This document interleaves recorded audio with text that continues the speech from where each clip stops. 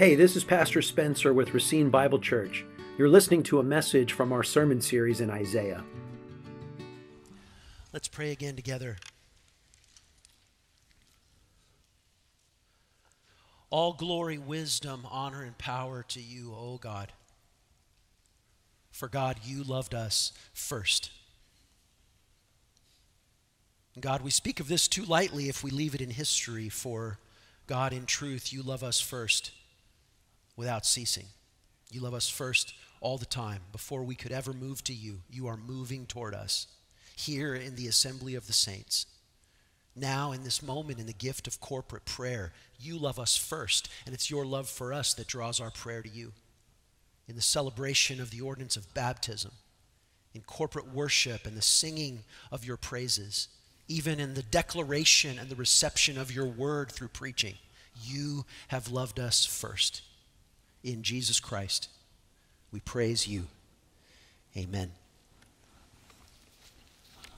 Church, it's wonderful to be together to worship the Lord this morning, and I'd invite you to open your Bibles to Isaiah chapter 48. We've been away from Isaiah for a few weeks for Advent and then for a little New Year's series, but we're going to jump back into our chapter by chapter look at the book of Isaiah, and it's in the Old Testament. If you get to the book of Psalms, just go forward a couple more books and you'll see Isaiah, and today we're going to look at Isaiah chapter 48. As it happens, even though we've been away from Isaiah for a little while, Isaiah 48 is the end of this section of Isaiah. In chapter 49, it begins the servant songs, which are these phenomenal prophecies where we hear the voice of Jesus in Isaiah. And Isaiah 48 really summarizes everything that's been happening from Isaiah chapter 40 all the way through chapter 48. And the wonderful thing is that this chapter in the book of Isaiah is targeted. I believe it's targeted to each heart in this room. Isaiah's intent in this passage is to so honor God and so humble us. Isaiah's intent in this passage is to so honor God and so humble us that we now have a new confidence in God's grace, so we can trust him with our lives. If I had to title this chapter, I'd call it God's Commitment to God's Glory is God's greatest assurance to us. God wants to show us who he is so that we can have a new confidence in his grace and we can trust him. Even though we still fail, even though we don't know what to do, we can look to him and trust him. God's commitment to his glory is his great assurance to us. And I want to read Isaiah chapter 48, and this is one of those places in the Bible. I love reading the Bible slowly and carefully. This is one of those places in the Bible when, as you read it, I would ask you to think about what it means, but I would also challenge you to think about how it means what it means. In other words, to read the Bible carefully as literature is to ask the question, not just what does it say, but how does it say what it says? And how does the way that it says what it says highlight something about humanity, something about God, something about human history, and something about the divine plan of redemption? As you read this chapter and you ask the question, what does it say and how does it say what it says? What does it mean and how does it mean what it means? I'd ask you to look as we read this brief chapter of some 22 verses. You will find the anger and wrath of God in this chapter. Let that sit. Let that be as hot as it actually is. You'll find sorrow and sadness expressed from the heart of God in this chapter. The same God who is mighty and just and hot in his wrath is almost pleadingly tearful and sorrowful in this chapter. In this chapter, you will find people, you'll recognize them, who say to God, yeah, yeah, yeah. And then they do whatever they want to do and ignore what God has said. And you will find God saying to those people, your pride has put you in a place where there will be nothing but strife in your life. And then it'll turn a corner and you'll find people who are humble, who listen to God's word, and you'll find God promising them peace like a river. And the center of it all is God's great commitment to God's glory as God's great assurance that he will never stop loving his people, that he will never stop loving his people. Not because his people have it all figured out and never fail anymore, but because God is committed to displaying his glory in the way that he loves his people. It's a phenomenal chapter. So I invite you to look at it with me. Isaiah 48. Hear this, O house of Jacob, who are called by the name of Israel, and who came from the waters of Judah, who swear by the name of the Lord, and confess the God of Israel, but not in truth or right. For they call themselves after the holy city, and stay themselves on the God of Israel, the Lord of hosts is his name. The former things I declared of old, they went out from my mouth, and I announced them, and suddenly I did them, and they came to pass. But I know that you are obstinate, and your neck is an iron sinew, and your forehead is as brass. I declared them to you from of old. Before they came to pass, I announced them to you, lest you should say, my idol did this. My carved image, my metal image commanded this. You have heard. Now see all this, and will you not declare it? From this time forth I announce to you new things, hidden things that you have not known. They are created now, not long ago. Before today you've never heard of them, lest you should say, behold, I knew them. You have never heard, you have never known. From of old your ear has not been opened. For I knew that you would surely deal treacherously, and that from birth you were called a rebel. For my name's sake I defer my anger. For the sake of my praise, I restrain it for you, that I may not cut you off. Behold, I have refined you, but not as silver. I've tried you in the furnace of affliction. For my own sake, he repeats verse 11, for my own sake I do it. For how should my name be profaned?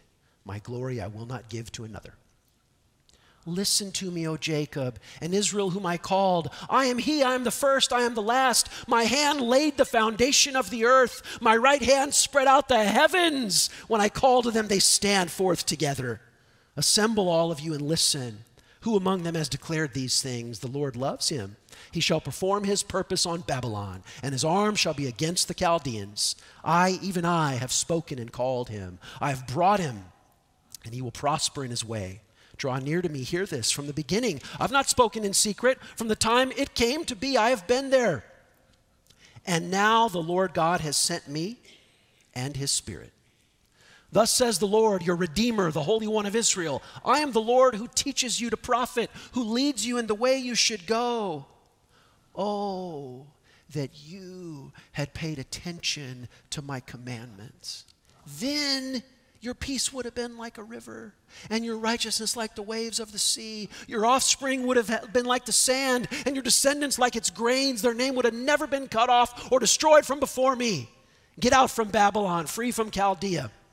Flee from Chaldea. Declare this with a shout of joy. Proclaim it. Send it out to the ends of the earth. Say, the Lord has redeemed his servant Jacob.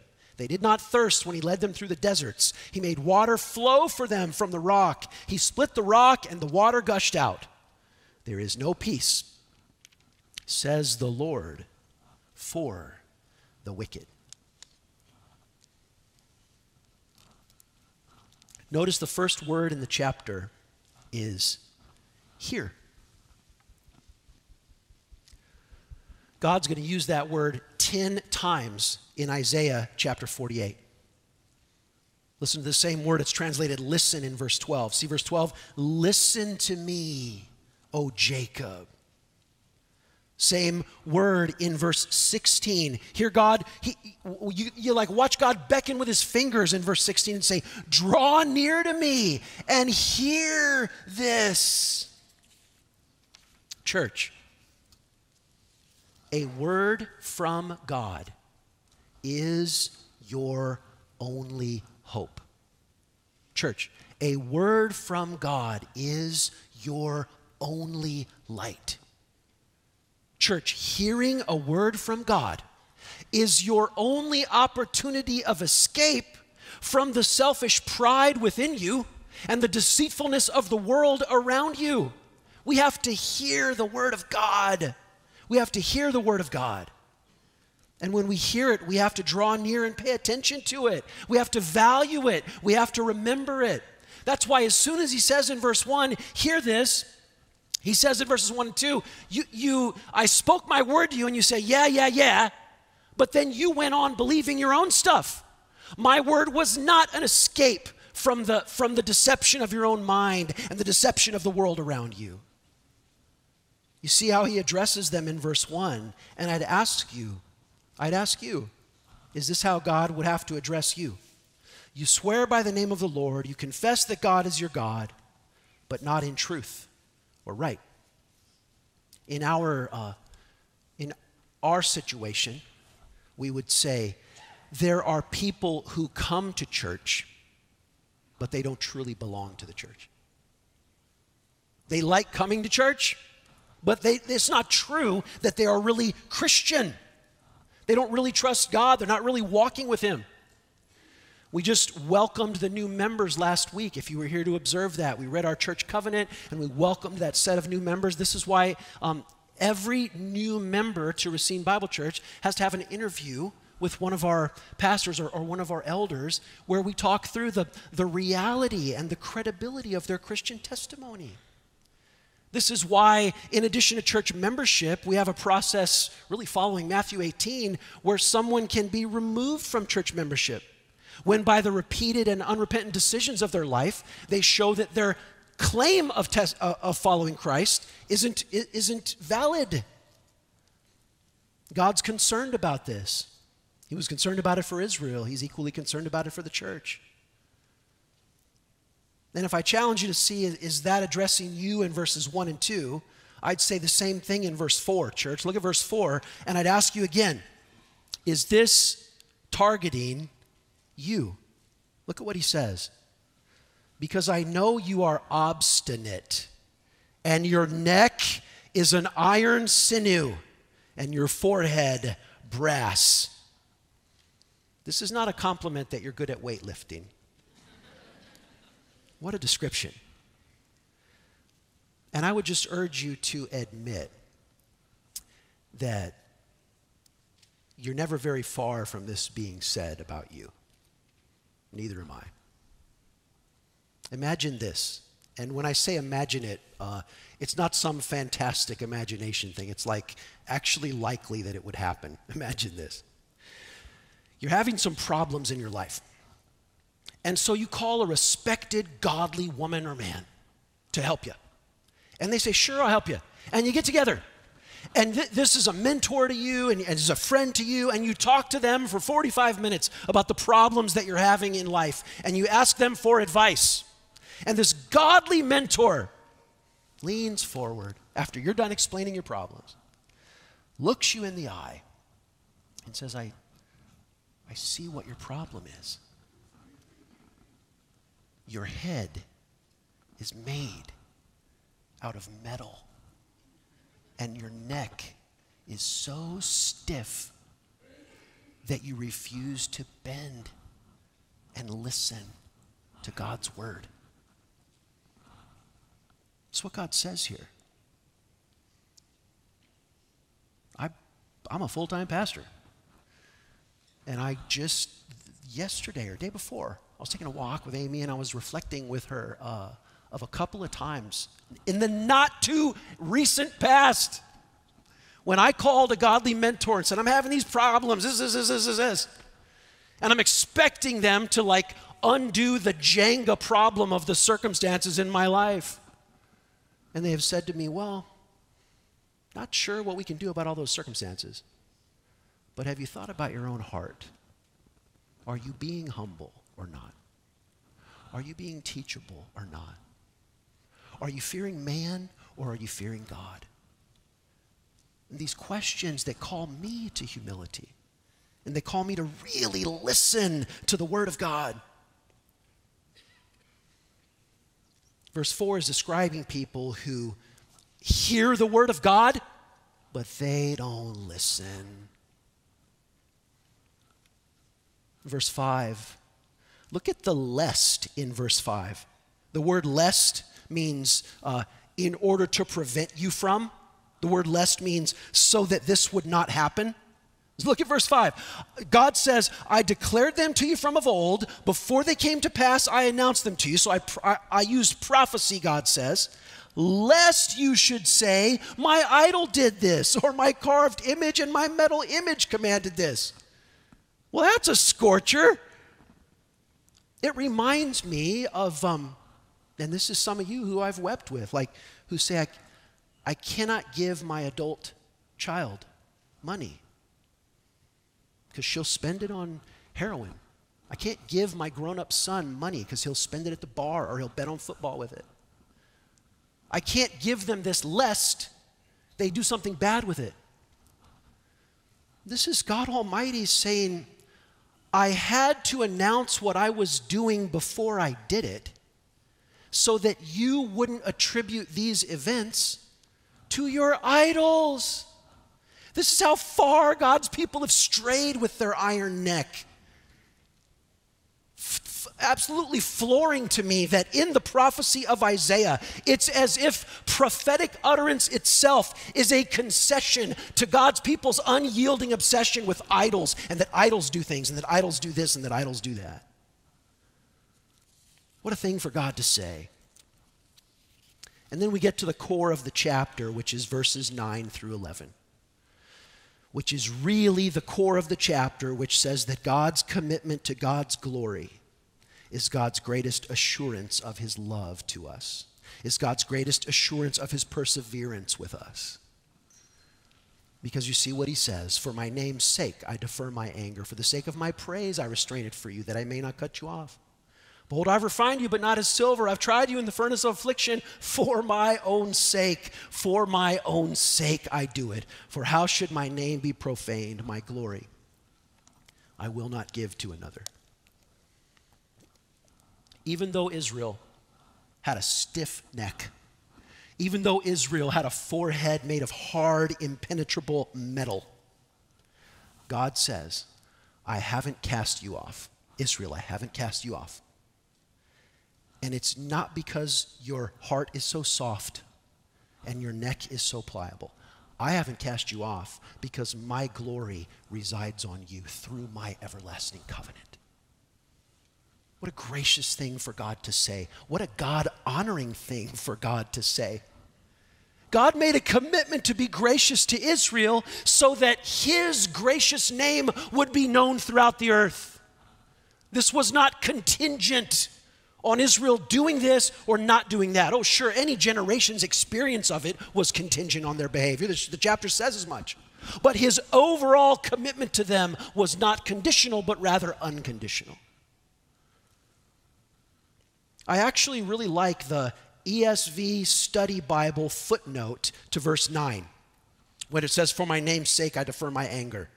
And then it says in verse 11, for my own sake I do this. And the little study note in the ESV Study Bible is very short, but it is provocative. It simply says this: God's deepest motive is his own glory.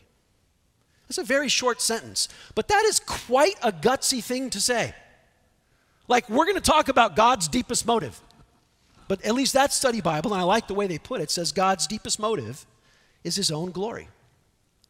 That's what he's saying here in verse 9 and verse 11 of Isaiah 48. The wonderful God-centered, God's glory of the whole thing. And I've become addicted to that many years ago, and my time in Isaiah is just making that good addiction worse, or better in my life, I suppose I should say. From time to time, I run into people who they're just kind of afraid of just taking their Bible straight. Like, let's not get too carried away with God's sovereignty. Let's not get too carried away with God's glory. Let's add in some other things. And I just say, you're missing so much. Because if you're afraid of like God's sovereignty, or you're afraid of like classical Calvinism, look at what the actual text says. God's glory and God's sovereignty, look at what it says in verse 9, is the reason that he hasn't snuffed you out. This is nothing to be afraid of. God's glorious sovereignty is your greatest assurance that he will never give up on sanctifying you. It's not something that you have to protect yourself from by like angling it with some other point of view.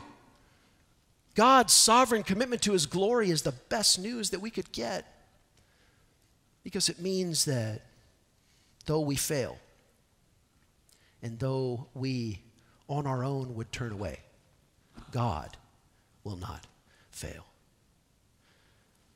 There's a verse in Psalm 103, verse 19, that says, God's sovereignty rules over all. But listen to the context of that like super strong statement about God's sovereignty and God's glory. It says in Psalm 103, verse 19, God's sovereignty rules over all. But the context is, the Lord is merciful and gracious, slow to anger and abounding in steadfast love. He will not always chide, nor will he keep his anger forever. Psalm 103, verse 10, he doesn't deal with us according to our sins, nor repay us according to our iniquities. As high as the heavens are above the earth, so great is his steadfast love toward those who fear him. As far as the east is from the west, so far does he remove our transgressions from us. As a father shows compassion to his children, so the Lord shows compassion to those who fear him. For he knows our frame. He remembers that we are dust. This is the context of this marvelous statement of God's unimpeachable sovereignty.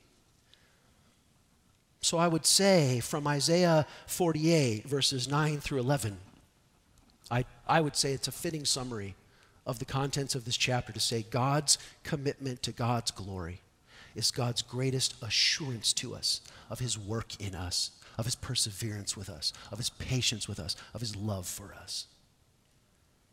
Because it's saying what we could not deserve, what we could never gain for ourselves, it is given to us out of the reality of the divine nature. Because God is God, because God is love, because God has chosen to make these commitments. You notice the picture of verse 10, silver in the refiner's fire. We understand that. If you've read the Old Testament, you understand that concept of the refiner's fire. The silver has good silver in it, and it has bad dross and other materials in it, and they put it in that hot fire to burn the dross away. Well, why does verse 10 say, I have refined you, but not as silver? This is going to hurt, but it's going to be good. What he's meaning by saying not as silver is, I refined you, but y'all didn't have no silver in ya. That's what it means. I couldn't refine you as silver because when I put you in the fire, it was only dross and you would have been burned up if my work in your life depended on you. But glory to God, it doesn't. God's work in your life depends on God. Depends on God. This is why this is good news. It's not insulting for God to say there was no silver in you. It's not scary to encounter God's sovereignty, God's glory, as if that's going to steal our joy. Our very joy and our security for eternity is grounded in God's glory, in God's sovereignty. He's saying, you got to depend on me for your future. Because if you were depending on me, like we say in a sentimental way sometimes, God sees beyond our failure and he finds the diamond in the rough. I understand that feels nice, but that's not what Isaiah says. He says, I could not refine you as silver because it was all rough, no diamond. But instead of that meaning that God would irrevocably reject them, it means that God unconditionally elected them to do his great work in their life. What a God. What a gracious God. One of my favorite sentences in, I guess you'd say in classical theology, I first heard it from Sinclair Ferguson in a sermon he was giving on the Gospel of John. I then heard it from Dr. Carl Trueman, who was giving a Winterim lecture at the Master's Seminary about Luther and the Reformation, and Carl Trueman attributed to Luther this sentence. But then when I looked further, through my historical study, it seems to me that Martin Luther got this sentence from the Apostle John's Instagram when he was working on it. So I'm not sure exactly where it came from. But the sentence is this.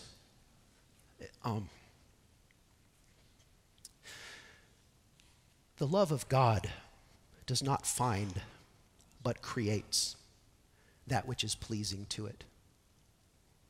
The love of God does not find, but creates that which is pleasing to it. That's what it means that God loved us first. The love of God does not find, but creates that which is pleasing to it. The contrast is between the love of God and the love of man.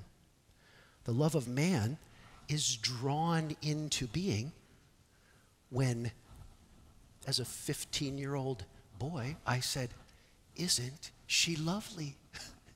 The love of man is drawn into being by seeing something lovely and attractive and desirable.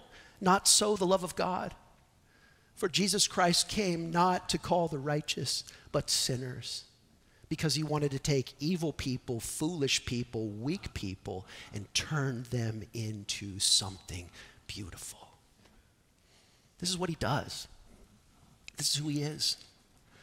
Isaiah's intent in this passage is to so humble us and so honor God that for the rest of our life, he was speaking to Israel in the exile here, but for us too, that even though circumstances are difficult and we cannot see the way through, this we know. If we don't depend on self, but we depend on God, we will have peace. The glory of God in the calling of his people. Well, 9 through 11 is the core of the chapter. And then you see in verses 12 and 13, he talks about creation. That's kind of cool too.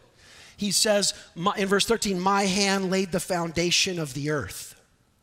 The glory of God is shown, verses 9 through 11, in him calling undeserving people and forgiving undeserving people. The glory of God is shown, verses 12 and 13, in God calling creation into being out of nothing. And it's as if he's saying in verses 9 through 11, it wasn't that you were so worthy of being forgiven that that's what the call was. It was that I chose to forgive you. He's saying essentially in verses 12 and 13, when I created the world wasn't asking me to be created. Nobody was calling me, nobody was waking me up and calling me to do something. I just did it out of my sovereign glory. There's a concise sentence from Alec Mottier's commentary on verse 13. It's concise, but it's punchy. He says this: "At the first, God was not pressed by any external agency into initiating creation." God was not pushed by some external agency to create the world. As at the first, God was not pressed by any external agency into creation. So at the last, our God shall stand unchallenged by any force that ever tried to oppose him. He alone is God, from first to last. And he alone as God will triumphantly finish what he started. Even if what he started with is all dross and no silver, he will still triumphantly finish what he started, because God and only God creates new things out of nothings. Maybe you noticed, if you've seen this before, verse 16, contextually and interpretively, we have a decision to make in verse 16. God is speaking in the first part of the verse, but then someone says, God sent me, and I am filled with God's Spirit. So, because we're entering into the servant of the Lord section in Isaiah 49, I interpret Isaiah 48, verse 16, not as Isaiah speaking, but as the servant of the Lord speaking, that is, as Jesus speaking. So God the Father is sending God the Son in the fullness of the Spirit. If that interpretation is correct, then Isaiah 48 verse 16 is one of the clearest affirmations of the of the three persons of the Trinity in the Old Testament. And then notice verse 17 through 19. A subtitle for verses 17 and 19, which is a helpful subtitle to remember in your life, like remember this one, is this: the cost of resisting and the benefit of receiving. You see what he says? The cost of resisting. I could have taught you to profit. Verse 17, I could have led you in the way that you would go. Oh, that you had paid attention to my commandments. Then your peace would have been like a river. The cost of resisting and the benefit of receiving. The consequence of your choice to not heed God's word, but to despise it. To say, yeah, I heard you, God, but I'm really hearing my own mind and my own ideas. We get so locked with that forehead of brass that our own ideas about reality guide us and govern us, and we have to let those go and let God's word show us what's true. And that if only, in verse 18, that if only kills me. Oh, if only you had paid attention to my commandments. There are no hypotheticals with God. He knows the end from the beginning. Scripture just said that. But in his speaking to us little children with a lisping voice, God shows us this hypothetical. How different your life would have been if you had listened to me. How different your life would have been if you had listened to me. What a gracious thing for God to say. It sounds a lot like what God the Son says in Matthew 23, when Jerusalem is about to crucify him.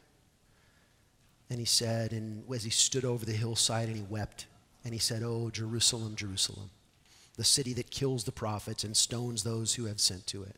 How often would I have gathered you as a hen gathers her brood under her wings, but you were unwilling." Oh, how different it would have been under his wings, safe, sheltered, instead of desolate and alone. Oh, how different it would have been. He's saying, oh, that you didn't have a forehead of brass. Oh, that you didn't have a neck of iron. And so you see why verses 9 through 11 are the heart of the chapter, because God's saying, I've placed my name on Israel. Israel's like addicted to idols and like losing everything. Israel's stubborn. They have a hard heart. So what's God going to do? Well, the only answer is verse 9. For God's own name, he's going to defer his anger, not destroy his people, not cut off his people, but rather for the sake of his own glory, he'll redeem his people and save them. God's great commitment to God is his great assurance to us. So church, just let that land on you. Whatever God is doing in your life is not an experiment that God's going to give up on when he finally finds out what a lost cause you are. It's not how it works. That's how it works with people. People give up on each other all the time. That's not how it works with God. Whatever God's doing in your life is not some experiment that he's going to abandon when he finally gets fed up with you. That would be the case if God was like a man, but he isn't. God's God. And so here God declares that his commitment to save you and his commitment to work in your life is his commitment to his own glory, his own promise, his own covenant. He's essentially saying, I have to quit being God to quit on my people. He's not going to do that. This is our hope. This is why, things go up and down in the church. We have good days, we have bad days, we have good years, we have bad years. And this is why our hope is that we will prevail in the end. Not because we're so good at not failing anymore, but because where we have failed, Christ has succeeded, and God's covenant with us is that now we are in Christ.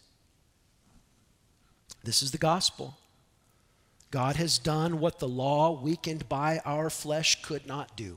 by sending his own Son in the likeness of sinful flesh, and for sin he condemned sin in the flesh, in order that the righteous requirement of the law might be fulfilled in us who no longer walk according to the flesh, but according to the Spirit.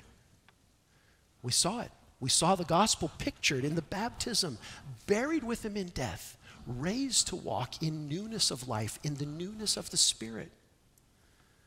This is why our confidence. Paul quotes Isaiah thoroughly in Romans 9 and 10 and 11. And the end of Romans 8, when he's ramping up to quoting Isaiah, is where the apostle gives us that barrage of questions. What shall separate us from the love of Christ? Tribulation, distress, persecution, famine, nakedness, danger, sword. As it's written, for your sake we're being killed all day long. No, in all these things we're more than conquerors through him who loved us. For I am sure that neither death, nor life, nor angels, nor rulers, nor things present, nor things to come, nor powers, nor height, nor depth, nor anything else in all creation will be able to separate us from the love of God, which is ours in Christ Jesus our Lord. Rest in Christ, church. And if you are here and you have not sheltered in his bleeding side, today is the day of salvation. Throw up your arms and say, I have failed at everything. And you will hear God say, that's okay. I knew you would. And I sent Jesus to save you. Let's pray.